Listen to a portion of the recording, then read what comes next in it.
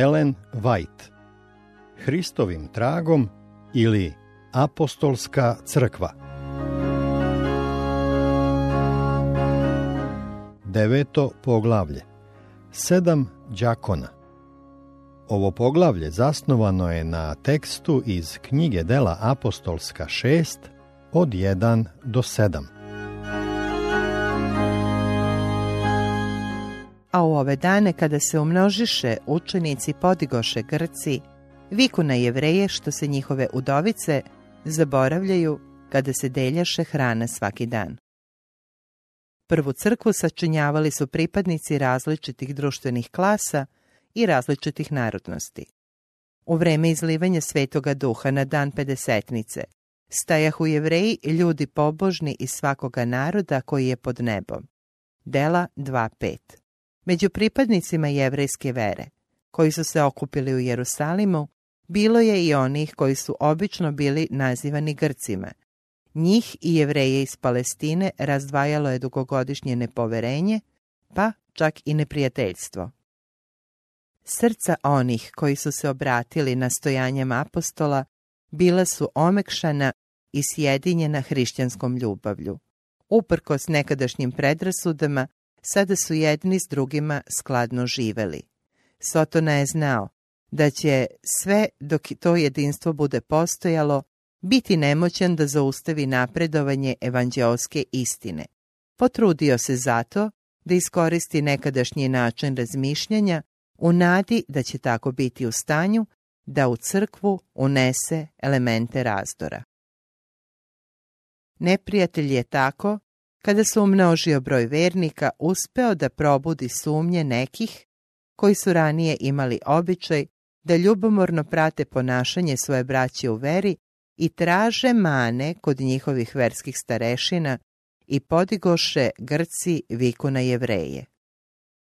Povod za prigovor bilo je navodno zanemarivanje grčkih udovica prilikom svakodnevnog deljenja pomoći.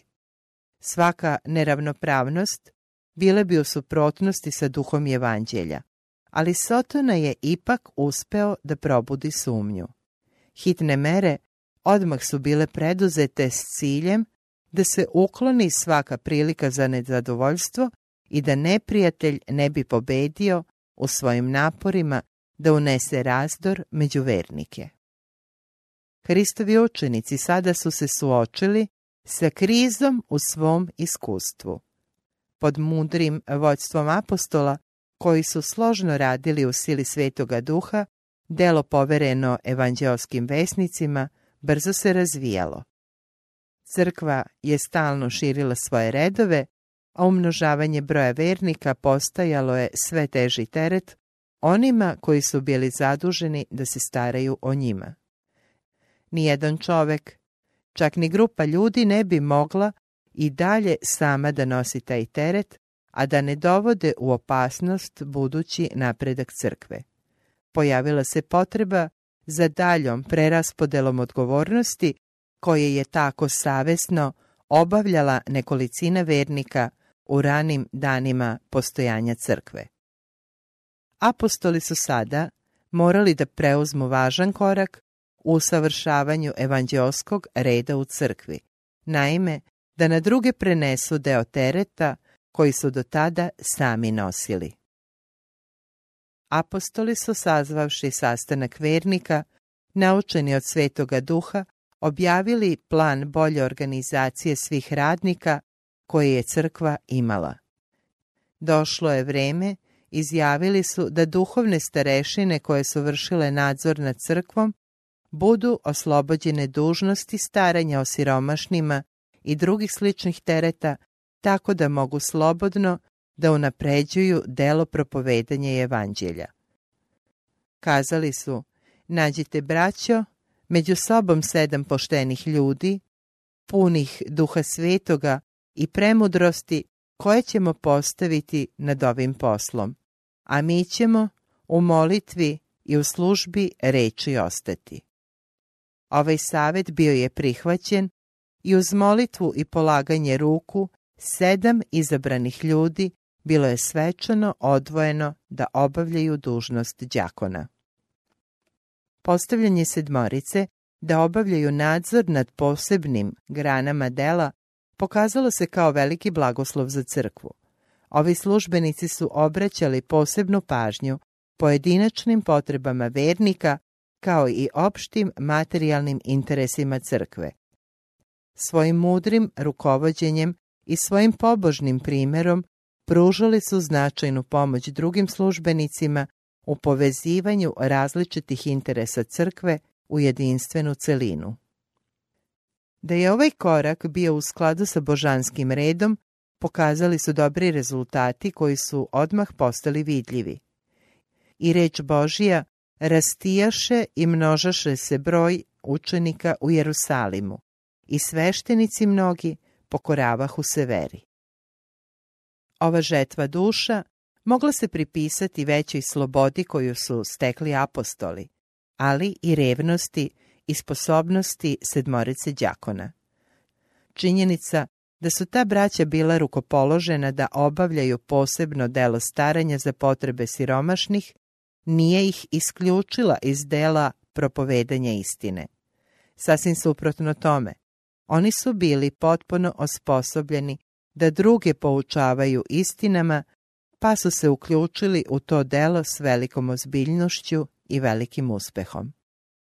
Prvoj crkvi bilo je povereno delo koje se stalno širilo, da osniva centre svetlosti i blagoslova gde god se nađu iskrene duše spremne da se stave u službu Hristu.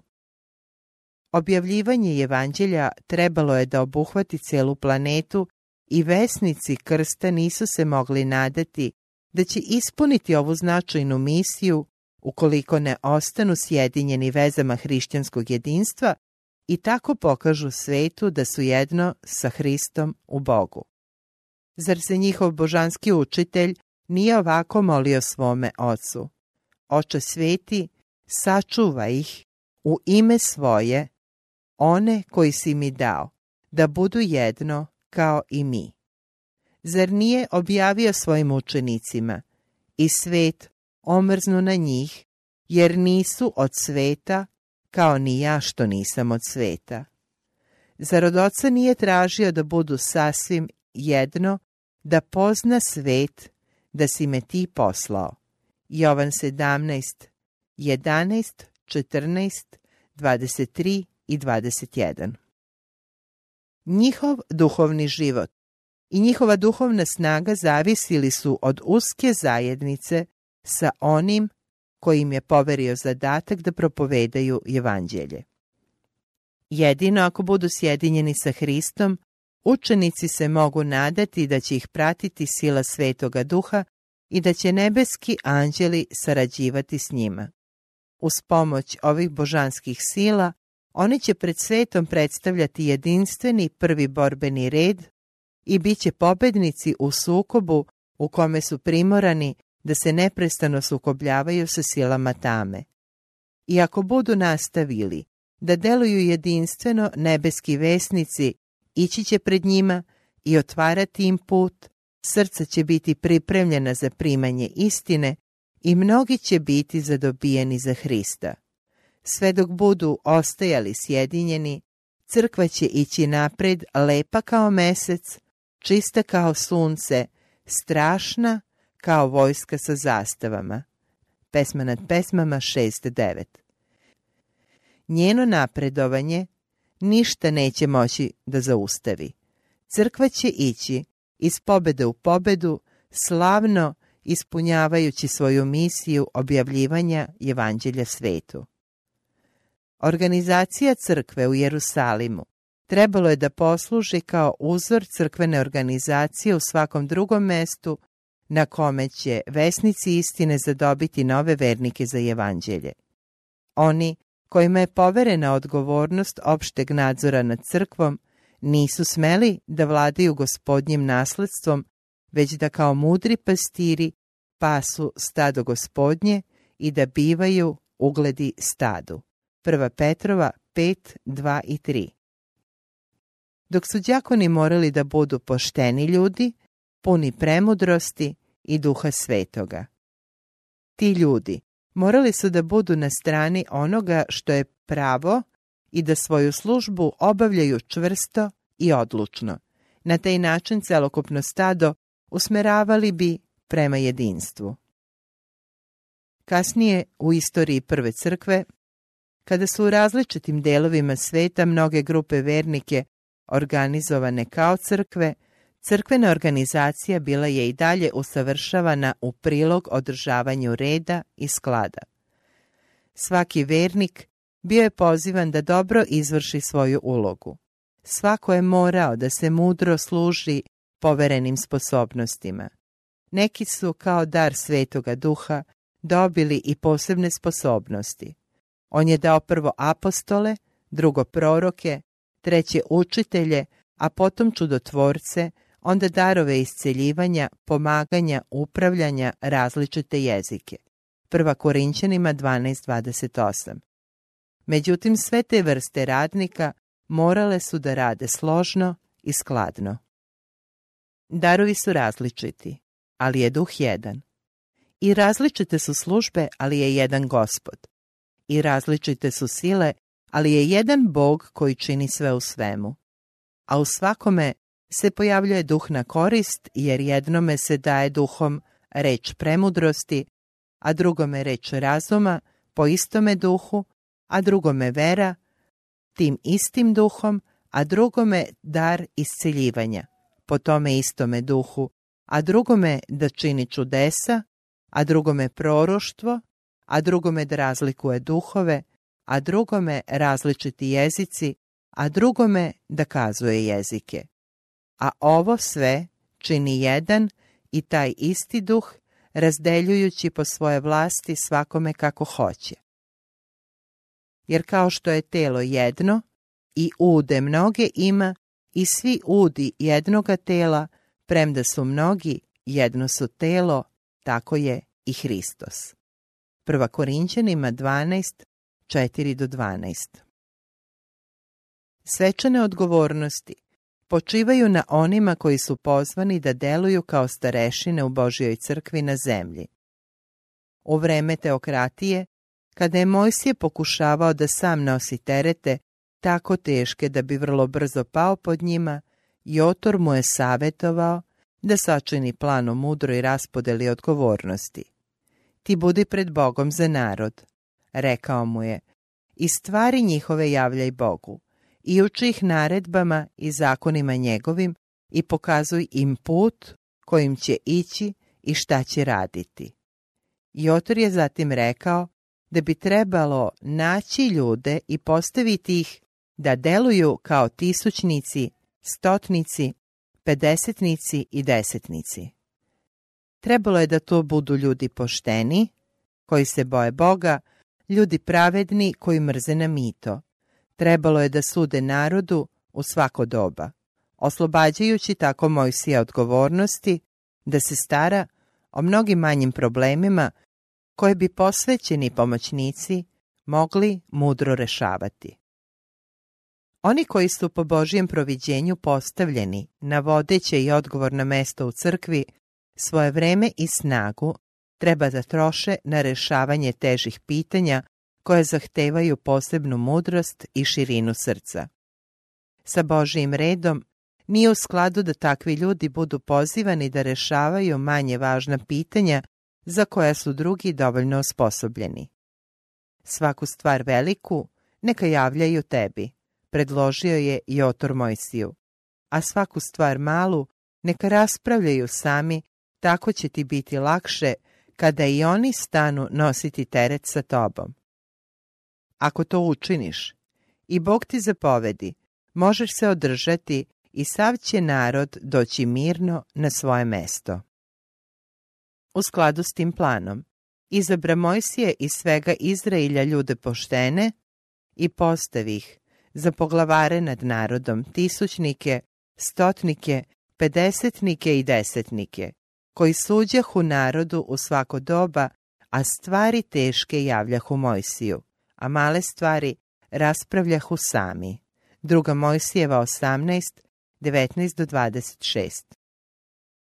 Kasnije, Kada je birao 70 starešina koji će s njima podeliti odgovornost starešinstva, Mojsije se potrudio da za svoje pomoćnike izabere ljude koji su se odlikovali dostojanstvom, zdravim rasuđivanjem i iskustvom.